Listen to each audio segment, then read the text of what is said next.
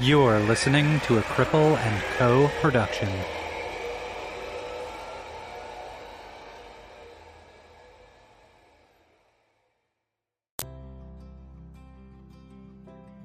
Hey Andrew, how are you? Hey Kristen, I'm okay, but if I'm really honest, I haven't been doing super great lately. I'm kind of really down. Oh no, I'm so sorry to hear that. Well, you and I talk all the time. We talk every day, and you know I've been thinking about going to therapy, but I've been to therapists before, and I'm afraid that a therapist wouldn't understand all my disability stuff. And you know how much I love talking about disability, right?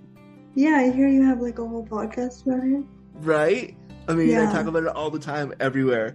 And I'm just worried that I don't want to explain to a therapist, like, what is ableism? What is disability? Like, I don't want to do that before we get into my stuff, you know? Yeah, that's fair. You shouldn't have to like fully educate a therapist before starting a therapeutic process. And I think that's really hard because honestly, you deserve support from someone who gets it. You get it. You're my best friend. You get it. What do you think I should do? I mean, I think you should find a disability-informed support person to help you work through this. If anyone listening to this is interested, I'm actually offering disability-informed support for $40 per session.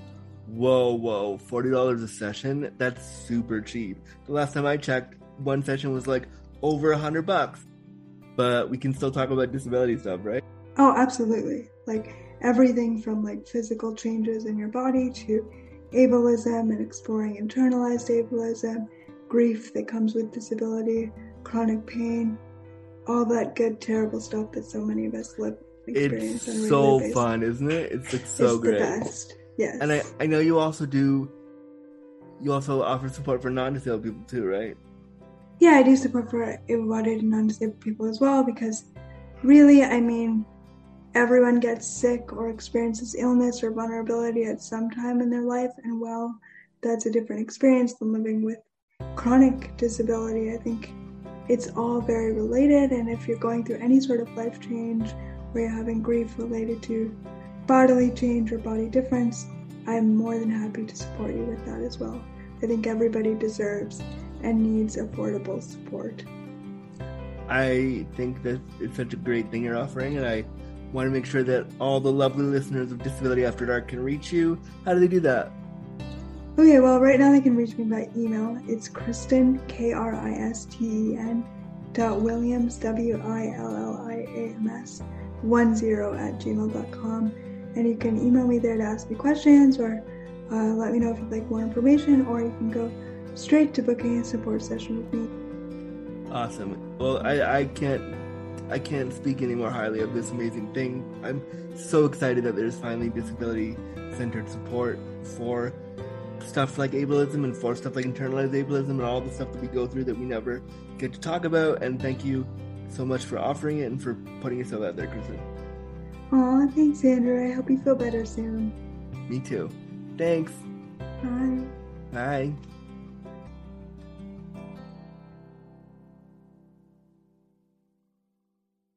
This episode of Disability After Dark has been brought to you by ClonaWilly.com.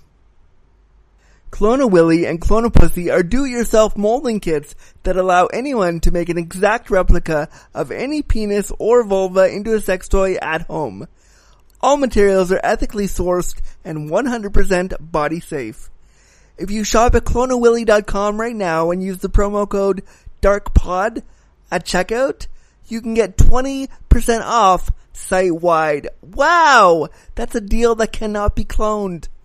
I talked to one of the representatives the other day, and they are more than willing to answer any questions you have about how to make your own Clone-A-Willy or Clone-A-Pussy, how to use the kit. They're so willing to go on this journey of cloning a Willy or cloning a Pussy with you, and they're super nice and super responsive to any concerns.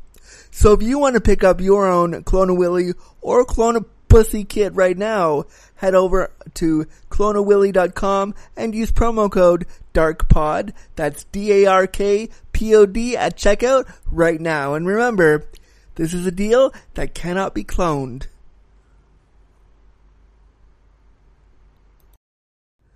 This episode of Disability After Dark has been brought to you by Come As You Are. Come As You Are is Canada's only worker-owned co-op sex shop.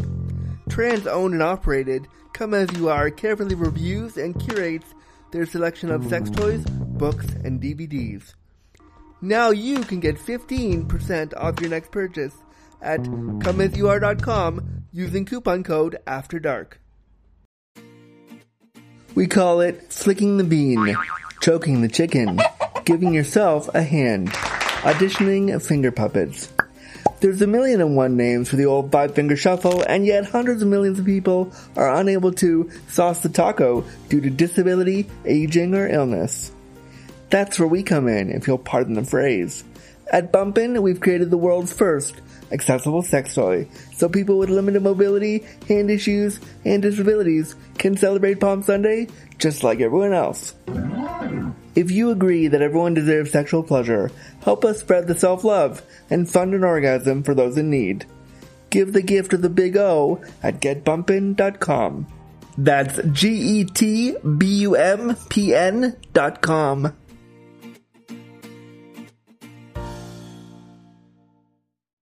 Hey there, Disability After Dark listeners, Andrew here. I want to tell you all about a cool project that my friends over at the Sex Information and Education Council of Canada, or SECAN, are doing. And you'll want to listen closely, because this project is all about sex. SECAN is developing resources for service providers to improve sexual health promotion for autistic and disabled youth, and they need your help. If you are a service provider like a teacher, doctor, occupational therapist, physical therapist, speech-language pathologist, social worker, personal support worker, or maybe you work in the community, they want to hear from you. They want to know what you need to promote sexual health with the autistic and disabled youth you support. Go check out the online survey they're doing right now at www.inclusivesexualhealth.ca. But SECAN doesn't just want to hear from service providers. Are you an autistic and disabled person between 16 and 24 years old? SECAN is doing focus groups between September 20th and September 23rd to learn about the sexual health information and resources that would be most helpful to you. Maybe you have an interesting or awkward dating or relationship experience you want to tell them about. Or maybe you have some tips for service providers you want to share. Go to www.secan.org and scroll down to the latest news to get more info. You can also email inclusivesexualhealth@secan.org to learn more about the project. And not to worry, listeners, all of this information will be available in the show notes of today's episode. And now, on to the show. Content warning. The language, content, and discussion found within this episode of Disability After Dark will be explicit. Listener discretion advised. This is a podcast that looks at disability stories. It's like sitting down with a really close friend to have a real conversation about disability, sexuality, and everything else about the disability experience that we don't talk about. The things about being disabled, we keep in the dark. Here is your deliciously disabled host, disability awareness consultant, Andrew Gurza. Hello, friends. Welcome to the show, friends, and thank you so much for clicking on this brand new episode of Disability After Dark, the podcast shining a bright light on disability stories. Hello! I'm your deliciously disabled daddy host, Andrew Gurza. Let's get comfy, cozy, and crippled and get the show started, shall we? So, this is the beginning of our first themed month on Disability After Dark, and I wanted to do a whole month of great flicks and joysticks where we review disability film and we review disability media, and I just wanted to do a really comfy, cozy kind of month where I didn't have any guests and where you and me, the listener, could reconnect to each other, and it was just you and me having a talk about disability film. And so I've been teasing about doing the movie Crip Camp for years and years now on the channel, and I procrastinated really badly and never got around to it. I mean, I even had the privilege and the honor of speaking with Judy Heumann back episodes ago, and I was so awestruck talking with such a pioneer of disability rights that I felt it was kind of important that I go back and I review Crip Camp and I review what an amazing person she is through that movie, and I just wanted to talk about that movie. So what we're going to do now is I'm going to tell you a little bit about Crip Camp and a little bit about what it is all about, and then we're going to play the trailer, and then we're going to dive right in to the movie. So get comfy, cozy, and crippled. Get some popcorn if you want to watch along with me as I review the movie. You can go on Netflix, and it's totally available there. So get yourselves ready, get some popcorn, get comfy, cozy, and crippled, and let's get started. So here's a little bit about Crip Camp from Wikipedia that I got right off Wikipedia. Crip Camp, A Disability Revolution is a 2020 American documentary film directed, written, and co-produced by Nicole Noonan and James LeBrecq. Barack Obama and Michelle Obama serve as executive producers under their Higher Ground Productions banner. Hey, Michelle and Barack, if you ever want to produce another documentary about cool disabled people, I am down. Let me know. I would love to be in a documentary produced by you. Oh, wow. So the premise of this movie, Crip Camp, if you have not seen it, Crip Camp starts at 1971 at Camp Jened, a summer camp in New York, described as a loose, free-spirited camp designed for teens with disabilities. And that's literally the premise of the film. And so now we're going to jump into the trailer, and then I'll be back to talk to you about the film itself. So let's, this is episode 1 of the Great Flicks and Joysticks themed month. So let's do it. Here's the trailer, and we'll go right back to talking about the film in a minute. What, you want me to tell them what happened? Well, 2 people got cramps and they're spreading. We were all very hyper about it. And I have to go shower some people. I'll see you later. I wanted to be part of the world, but I didn't see anyone like me in it. I hear about a summer camp for the handicapped run by hippies. Somebody said you probably will smoke dope with the counselors, and I'm like, sign me up. Come to Camp Jened and find yourself. There I was in Woodstock. You wouldn't be picked to be on the team back home, but at Jened, you had to go up the back. Even when we were that young, we helped empower each other. It was allowing us to recognize that the status quo is not what it needed to be. The world always wants us dead. We live with that reality. At the time, so many kids just like me were being sent to institutions. It was just a continual struggle. Most disabled people, like myself, are unable to use public transportation. We needed a civil rights law of our own. A rehabilitation program has been vetoed by the president because it was cost prohibitive. We decided we were going to have a demonstration. You get the call to action, to the barricades. A small army of the handicapped have occupied this building for the past 11 days. So many people from Camp Jened found their way into the building. The FBI cut off the phones. The deaf people went, we know what to do. That's how we communicated to the people outside the building. The Black Panther Party would bring a hot meal. We were like this. We are the strongest political force in this country. We will no longer allow the government to oppress disabled individuals. And I would appreciate it if you would stop shaking your head in agreement when I don't think you understand what we are talking about. What we saw at that camp was that our lives could be better. If you don't demand what you believe in for yourself, you're not going to get it. I search for pleasure. You like to see the handicapped people depicted as people? Excuse me?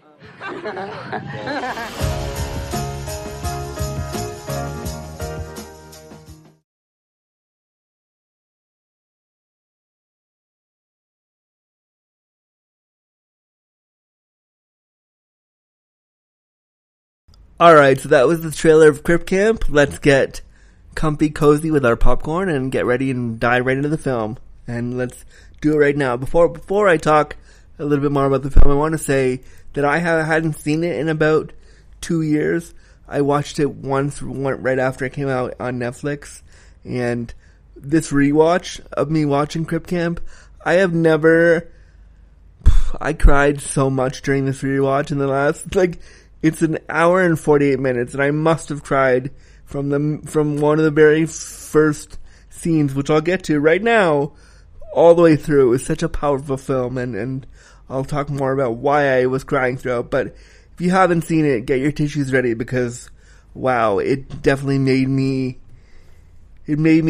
tear up multiple times for multiple different reasons. But the opening scene of the film is a black and white recording of disabled people talking about how they want handicapped people to be seen as people, and they use handicapped people because at that time in 1971, that was the language that we used to describe disabled people, and they use disabled throughout too, but handicapped is used a lot throughout here, and I just wanted to make it clear that in 1971, this is the language that we had to describe disabilities, and it's what people used. So, the very first image of disabled people saying in black and white that they want to be represented and seen as people is such an important image, and right away, if you don't know anything else about this film, when you see this scene of young disabled people talking about wanting to be seen as people, it's so powerful. And for me as a disabled person, it drew me in almost immediately, and I was immediately I felt like, oh, this is a movie about me. This is a movie about my people. I immediately felt represented. And I feel like if you're a non-disabled person watching Crip Camp and you see that, I hope that seeing the images of disabled people right away and hearing them say, we want to be seen as people, intrigues you enough to pay attention. So from here, we are introduced to the main character to one of the main characters throughout the film, Jim LeBrec, through a tape piece. It's like an old news coverage where showing him kind of in his day job at a theater, and he then does a voiceover and tells us about his childhood and being allowed to go to the first grade public school when so many other kids were in institutions. He talks about being born with spina bifida and how his sister was allowed to be in the Brownies, but he wasn't allowed to be a Cub Scout because of his disability. He talks kind of about his dad saying, you're going to have to go up to people because they won't go up to you, and really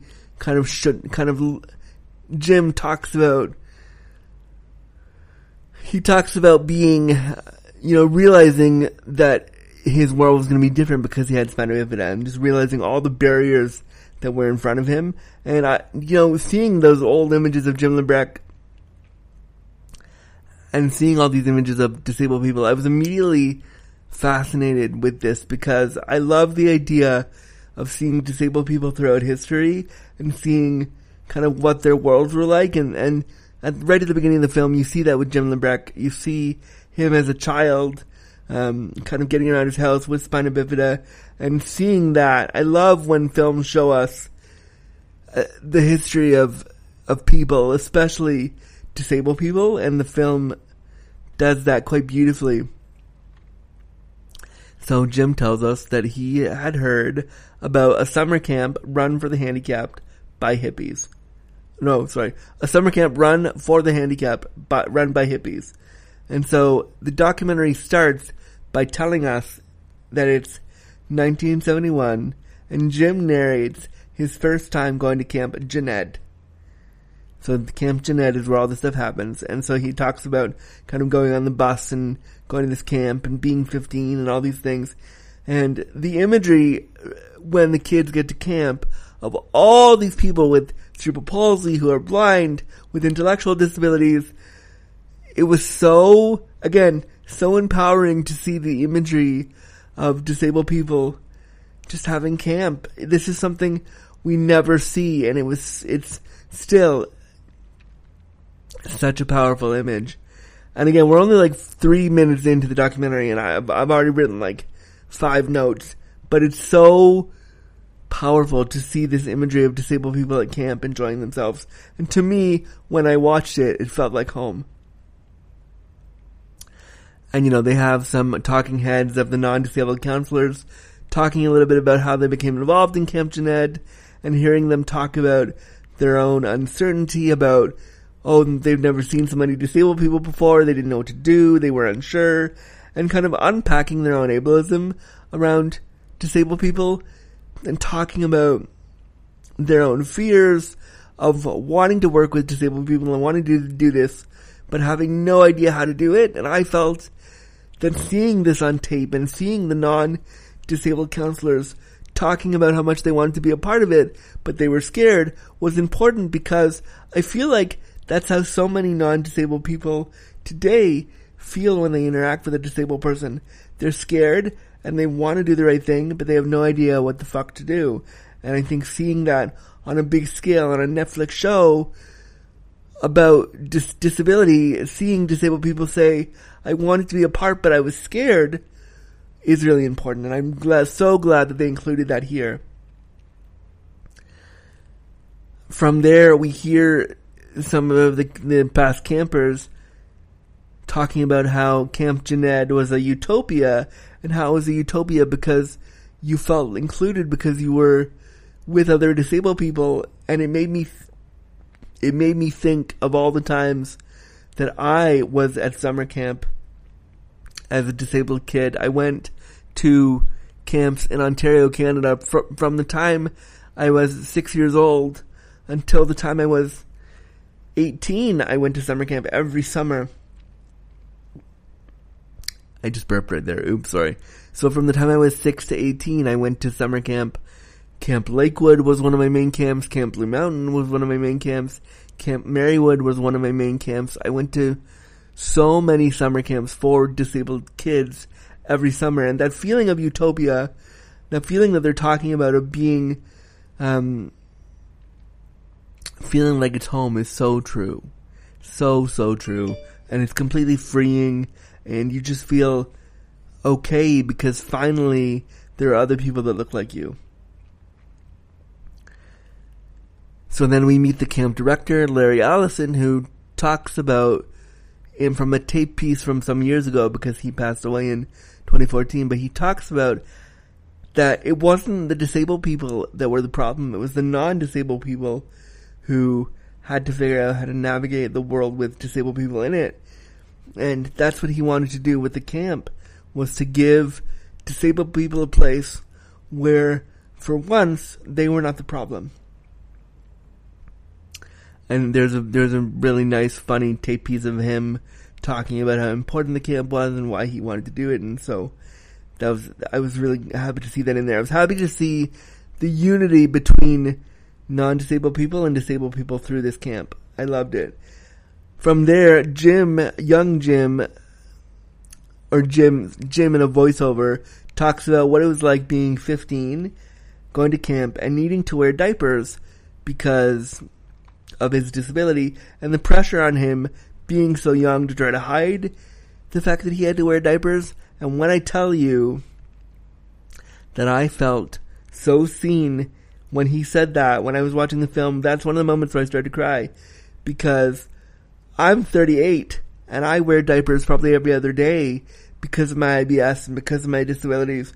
So to hear Jim Lebrecht tell me at 15 that he had to wear diapers too, and he also felt shame about it, it made me feel,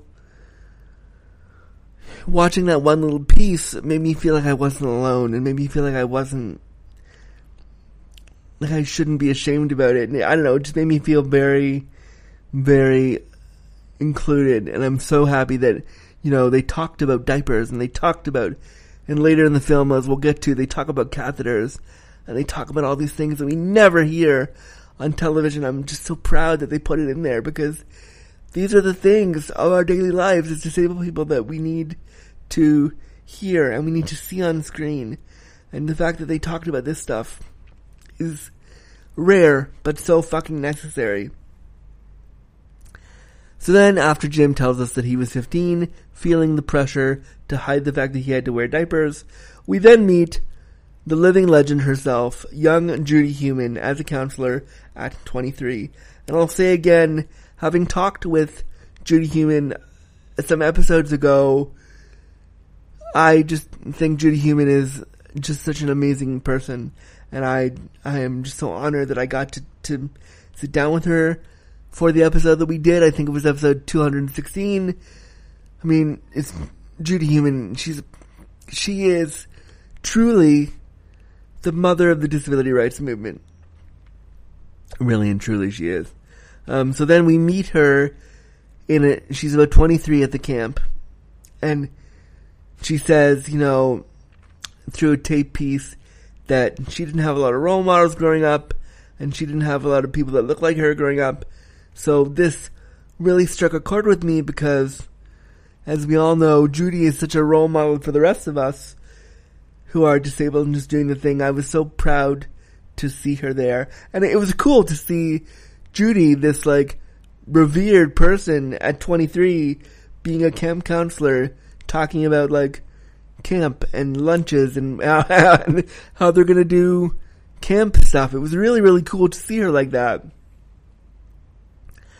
And then as she's telling a little bit about her story, Judy recounts growing up that she was going to a shop with one of her friends in her wheelchair, and a boy stopped and asked her if she was sick, and she recounts that she felt taken aback. She didn't really have language for what she was feeling, but she felt angry. And I think what I love about this part of the documentary is that she talks about how it made her feel.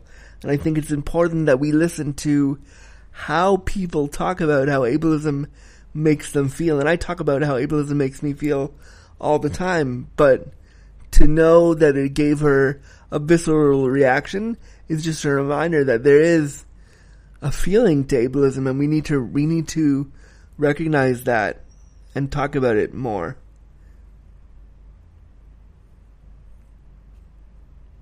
Judy then talks about being homeschooled and how she couldn't go to school because of her disabilities, but then there was an opening in her special ed class, and many of the people who she would later go to Camp Jened with were in that class with her. And she said that all those students in that special ed class understood in some way that they were being sidelined.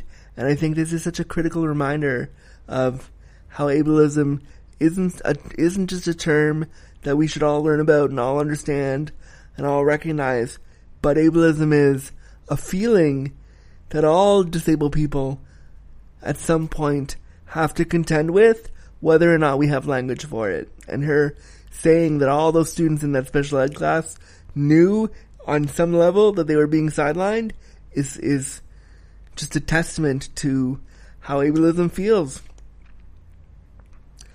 One of the things that you see throughout this film as you're watching, and something that I craved so much more of in this documentary, was just seeing disabled people talking. It is such a simple concept to film disabled people talking, but because we never really see a lot of disabled people together, it feels groundbreaking. And I tell you, every time there was a group of disabled people just talking about their lives in this film, I started to cry, because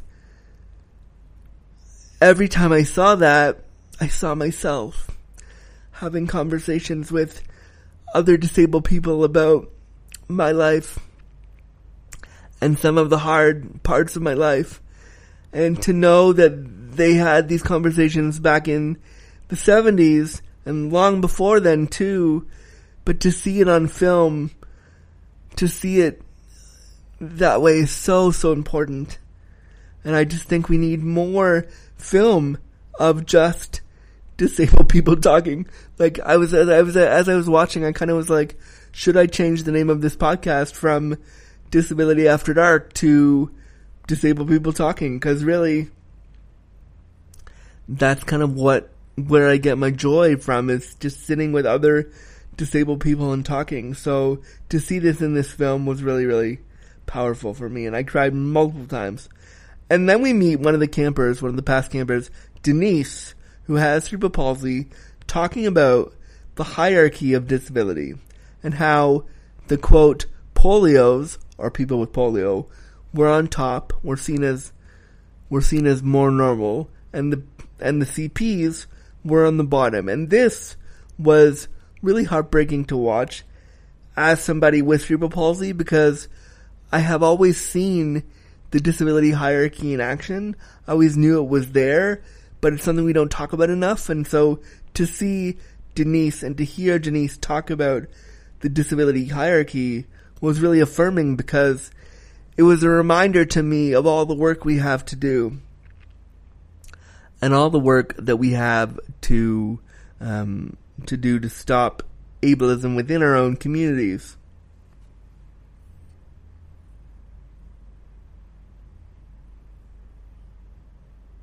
So as Denise is telling us about the hierarchy of disability, then we meet Neil and Denise again. Neil and Denise are partners, and they both have severe cerebral palsy, and they are married from having met at Camp Jened. As somebody who, and this scene was groundbreaking for me, as somebody who thinks and constantly thinks that I'll never be able to marry because of my disabilities, and I'll never be able to have a partner because of my disabilities, and I'll never be able to find love. Seeing this on screen, seeing two power wheelchair users in love as husband and wife on screen was, and still is, one of the most important scenes on a film for disabled people that I think we've ever seen. It was so powerful, and it was so important to see them together, and to know they met at Crip Camp just warms it warms the cockles of my crippled heart to see that, and to know that they got together and they're still together today.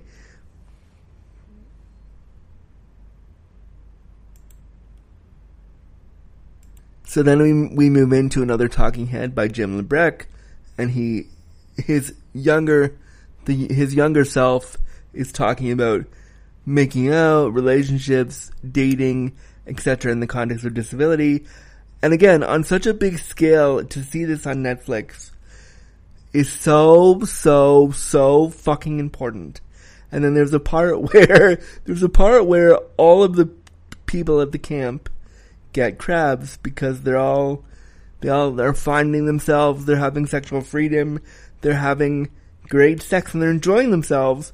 And there's footage of people having to take the mattresses out and burn them and burn all the clothes and do big removals because everybody was getting crabs and it was spreading. And I thought that was fucking hilarious, because no one thinks that disabled people can fuck. And this is clear and unequivocal evidence that yes, we do fuck, we do get STIs, and it's okay. And I just thought, to see that on film, to see, for anybody who ever thought that disabled people don't have sex lives or don't want sex lives, this is proof that yeah, we do, and yes, we get STIs, and it's totally fine. And I just thought to see that on film, on a Netflix documentary, was just amazing. Oh yeah, just before we go any further, I know with Great Flicks and Joysticks, usually I will find a disability film and deliberately find points to like show the ableism within it. This is not going to be one of those episodes. I'm going to talk about how much I loved Crip Camp. This is basically my letter to the producers of Crip Camp, that I loved it so much and how important it is. So you're not going to hear me bashing anybody in this film, because I think they did an amazing job. And so yeah, let's continue.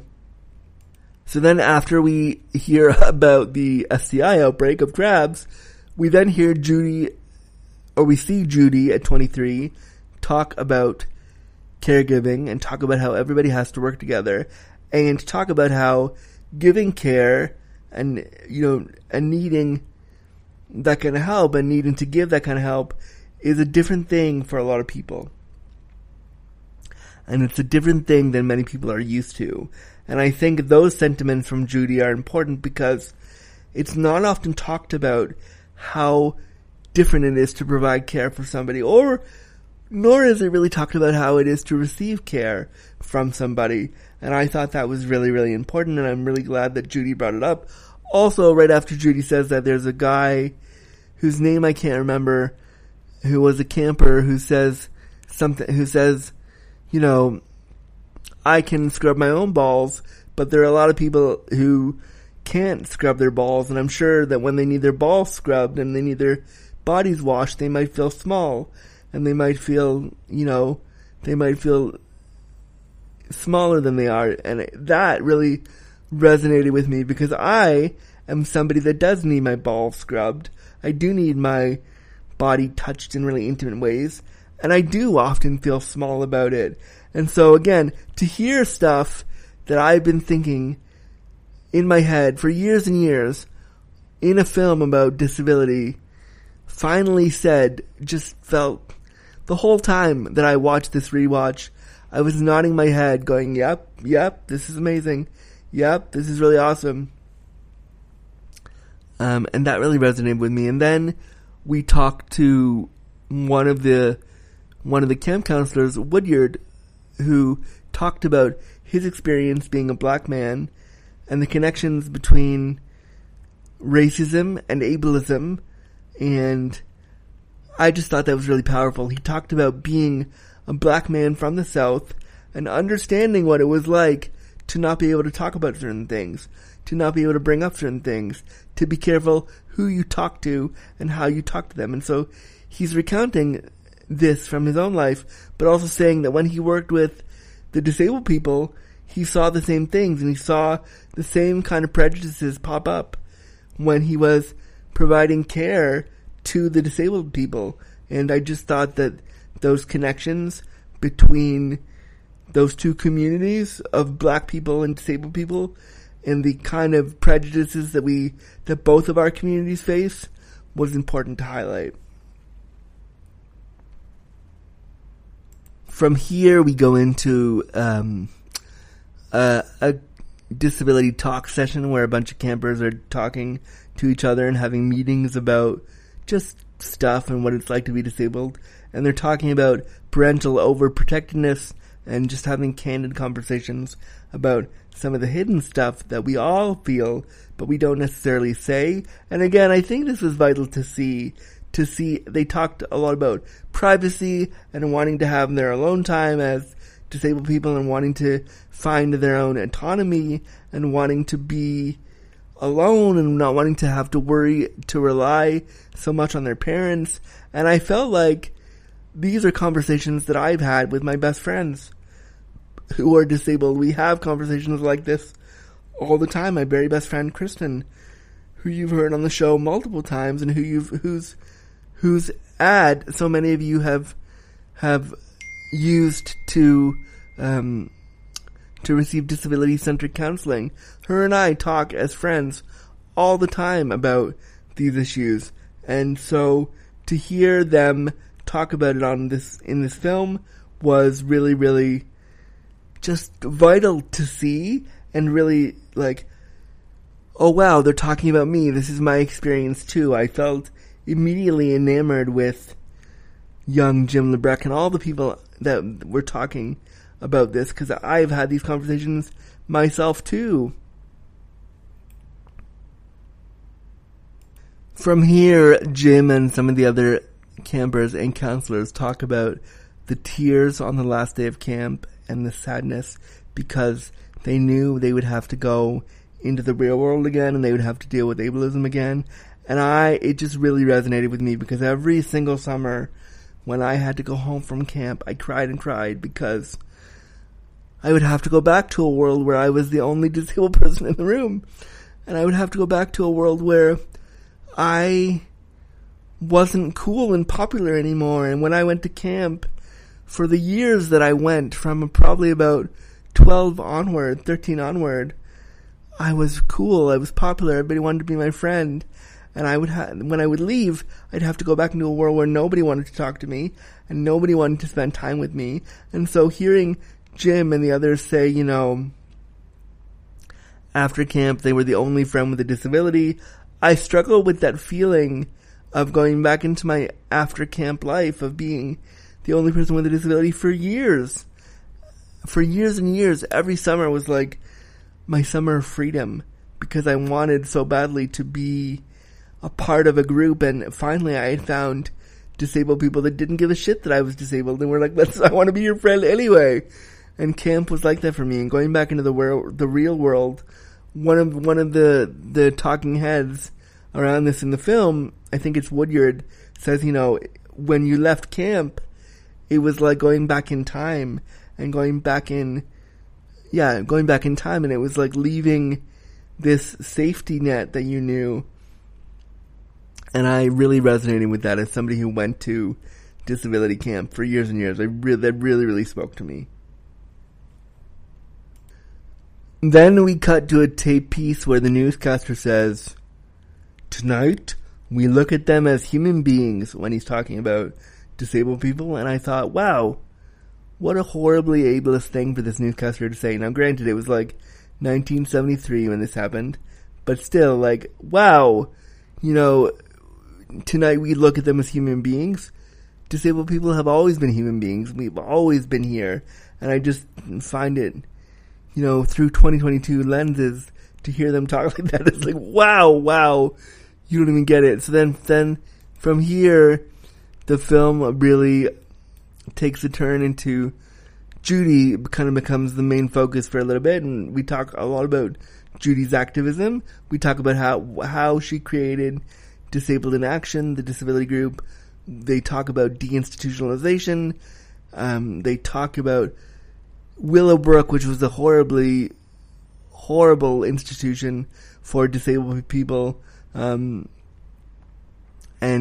they show horrible images of disabled people being force-fed, and they're talking about how they only had 3 minutes to feed disabled people, and they were left in their own feces and filth, and just showing you kind of how there was still so much work to do, and there's still so much ableism happening in the world. And then Judy talked about Section 504 of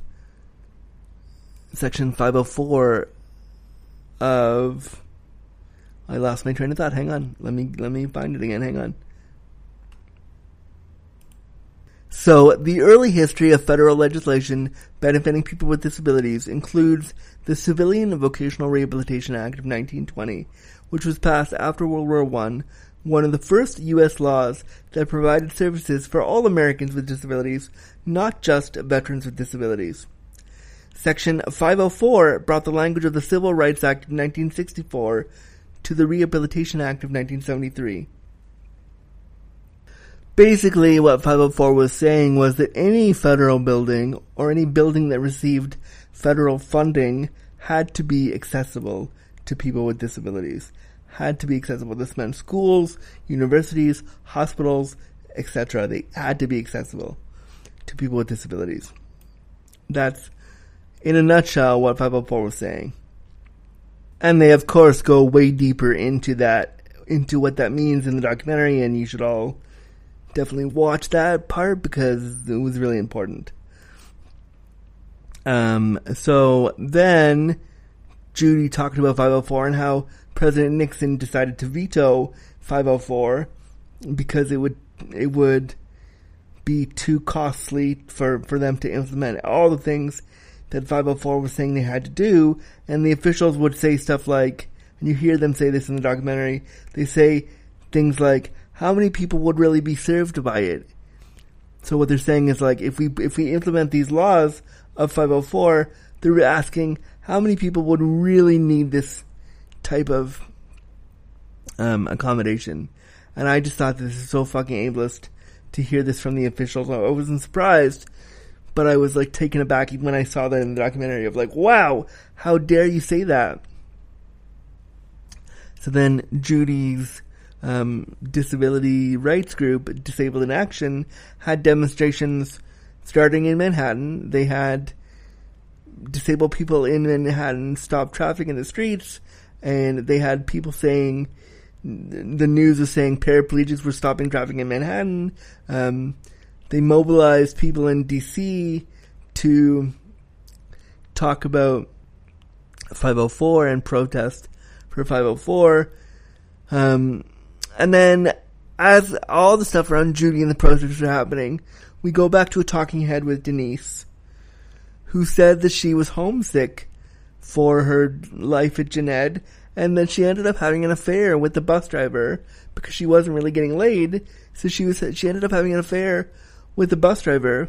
And I love this story because it underscores the importance of knowing that disabled people can have affairs, and disabled people can fuck people, and disabled people can just have great sex when they want to. And so Denise tells us that she had an affair with a bus driver, and one night she had really sharp abdominal pain. She had really, really sharp abdominal pain. And so she went to the hospital, and the surgeon looked at her and took out her appendix because they assumed it must have been her appendix. And then the surgeon came back in and said, "Oh, you know what? We think you might have gonorrhea." And she said that the doctor looked at her like, "How could you be sexually active, you disabled person? How could you have sex?" And so I love that Denise told this story. It's so important that she told the story, because it reminds us of not only the fact that disabled people can be reckless and have affairs and be just like everybody else, but it also underscores the fact that there's medical ableism that we deal with every single day as disabled people, from surgeons, from doctors, all that stuff. The medical ableism she experienced, they took out her appendix because they didn't think that it could have been gonorrhea in the first place. And so they took out her totally fine appendix because they couldn't fathom that she could have gonorrhea. And so I really appreciate her telling this story. And then so Denise also is a big kind of fuck you to the people who didn't believe that disabled people could be sexually active. She went and she got her master's in human sexuality. So Denise, you're a queen. We all bow down to you. That's amazing. So then we go back to Jim, and he finally moved out to California. He moved out to, California, and he talks about how when he moved out there and he, saw a bunch of other people from Camp Jened and from, his life there, he finally felt like he was overcoming his disability. And I thought it was really interesting that he used the term he felt like he was overcoming his disability, because I think this is a really common feeling that a lot of us have throughout our lives as disabled people. When we feel confident and we feel okay, sometimes we feel like we have overcome our disabilities. And I felt connected to that feeling that Jim was feeling, of feeling like he could overcome his disability, and that was okay. Alongside Jim talking about his experience of moving to California, there were a lot of people from Camp Jened who now lived at the Center for Independent Living at Berkeley. And I loved this too, because they showed tapes of people using attendant care at the Center for Independent Living at Berkeley, and just seeing care being shown in the 70s was really, really cool and really, really, really important. And then Denise tells us about, when she went to Berkeley, getting in a power chair for the first time in her life, and how liberating it was for her.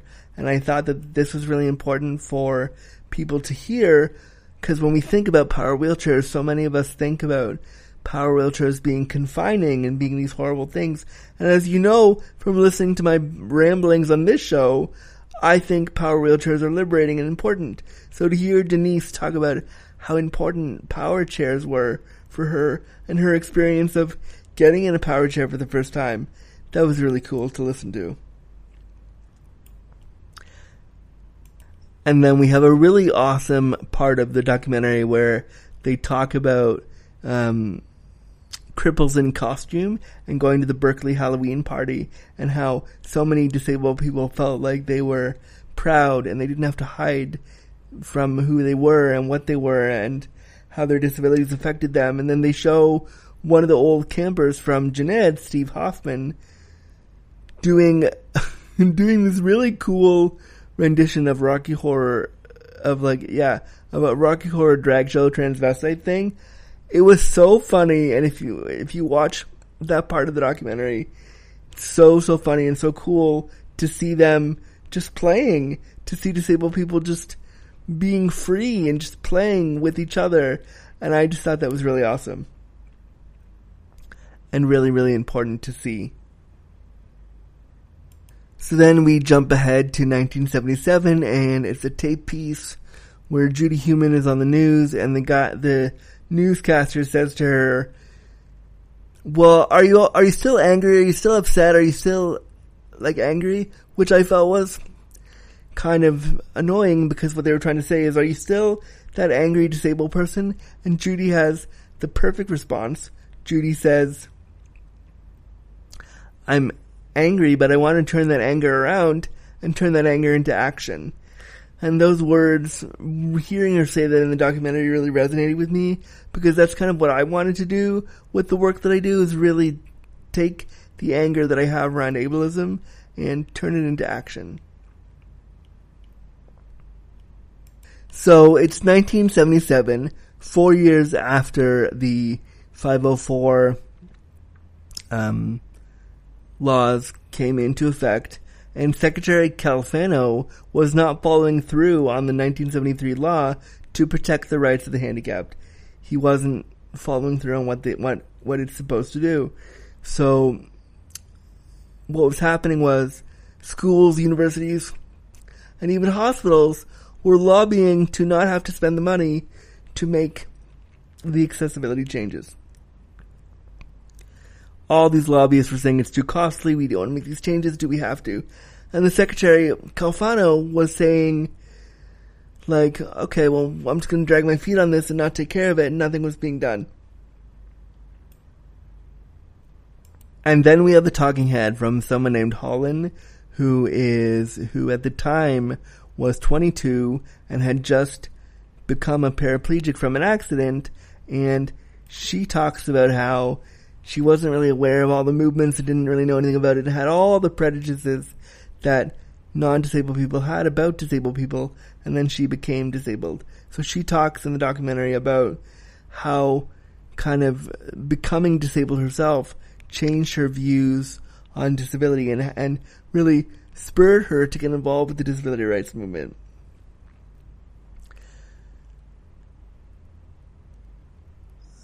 Still, we have Judy getting non-answers about 504 from officials.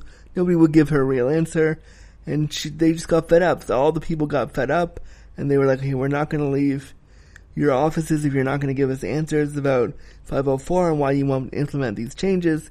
And so it started, the 504 sit-ins started with them staying overnight, and it was just meant to be one night until they got the changes that they wanted. And this turned into a real movement. People stayed overnight. It became, quote, an army of cripples fighting for the rights. The Black Panthers were involved. People from the Black Panthers would come and bring them food and help them. And the Black Panthers said stuff like, we really care about you and you're fighting to change the world, and that's what we're all about, so we want to help you. So to see the camaraderie between black and disabled people in this movement was really, really cool and really important.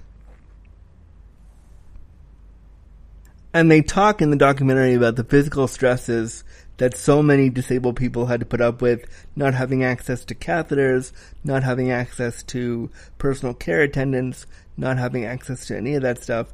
And just for context, the 504 sit-ins happened initially in San Francisco. And then after 15 days of sitting in, with all these disabled people, a group of them got funding to go up to Washington and got some help to go up to Washington to bring their case to DC and talk about 504.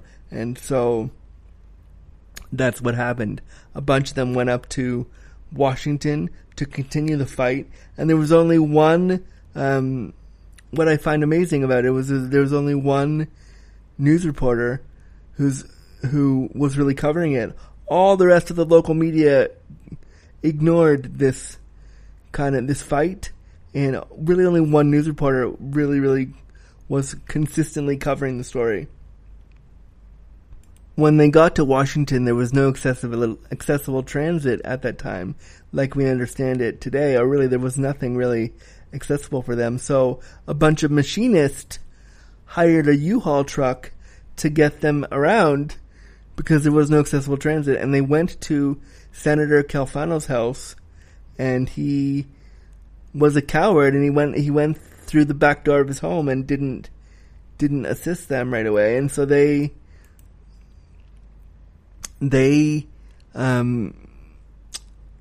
were just like, well, fuck, Califano, why'd you do that?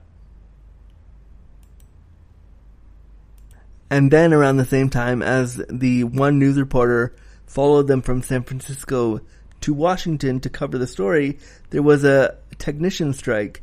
So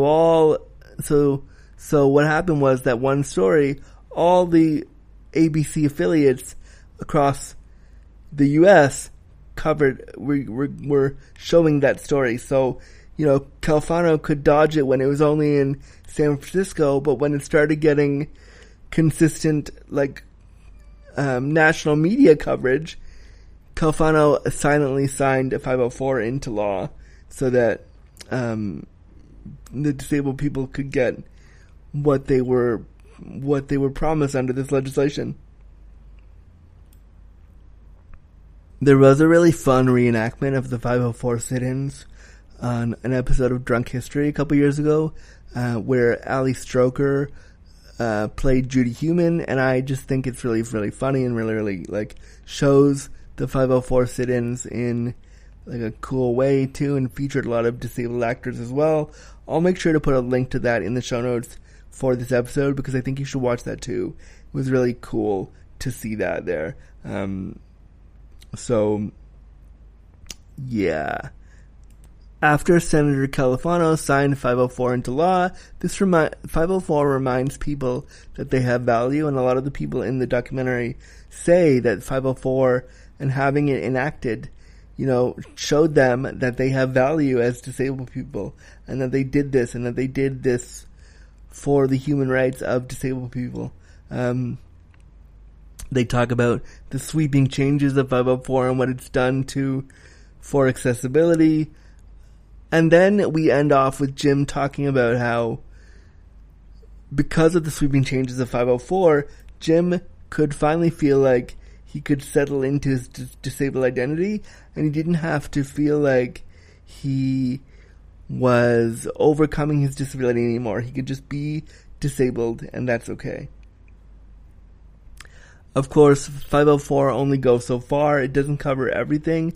It only covers buildings that receive federal money. So it doesn't cover everything. And that's why on July 26th, 1990, the Americans with Disabilities Act was passed into law. But as Denise very truthfully reminds us, she says right at the end, the ADA being passed into law is a tiny tip of the iceberg. Until we change society, the law doesn't mean very much. And I couldn't agree more with her there. Until we really truly change society, the law doesn't mean very much. And I think we have to work on changing society and changing attitudes, in my view, through kindness and through drive and through determination, to help people understand that disability will be a part of their lives soon enough. And then as it ends off, you see Jim and Judy go back to Camp Jened, or the site of Camp Jened, which stopped receiving funding in 1977. It went from 1951 to 1977, and then they show some of the campers that you've seen throughout the film, and they're shown with their dates of birth and dates of death, and just, it was so sad to see these amazing people no longer here. And I really, really would just love this documentary so much. And I think the last scene is you see them, Judy and Jim hug, and then it's over. This film, I think, is required viewing, but I also think that I would love to see just a B-roll of all the summer at camp and the campers at camp and the counselors at camp just talking as they did. I would love to see just a film like that. And this film has won a number of awards. It won the Sundance Film Festival Audience Award in 2020. It was nominated for the Best Documentary Feature at the Academy Awards in 2021. Such an amazing film, and I am pleased to have reviewed it. I know that this documentary went all over the shop. This retelling of the documentary went all over the shop, and I hope you enjoyed this first episode of Great Flicks and Joysticks for our themed month. And we'll be back next week with a new one. Thanks for getting comfy, cozy, and crippled with me. Thanks, listeners. Bye. Alright, friends, that's another episode of Disability After Dark in the books. Thank you so much for making this episode comfy, cozy, and crippled, and I hope you enjoyed sitting down with your favorite disabled person on the internet and talking all things disability. Thank you so much for being here.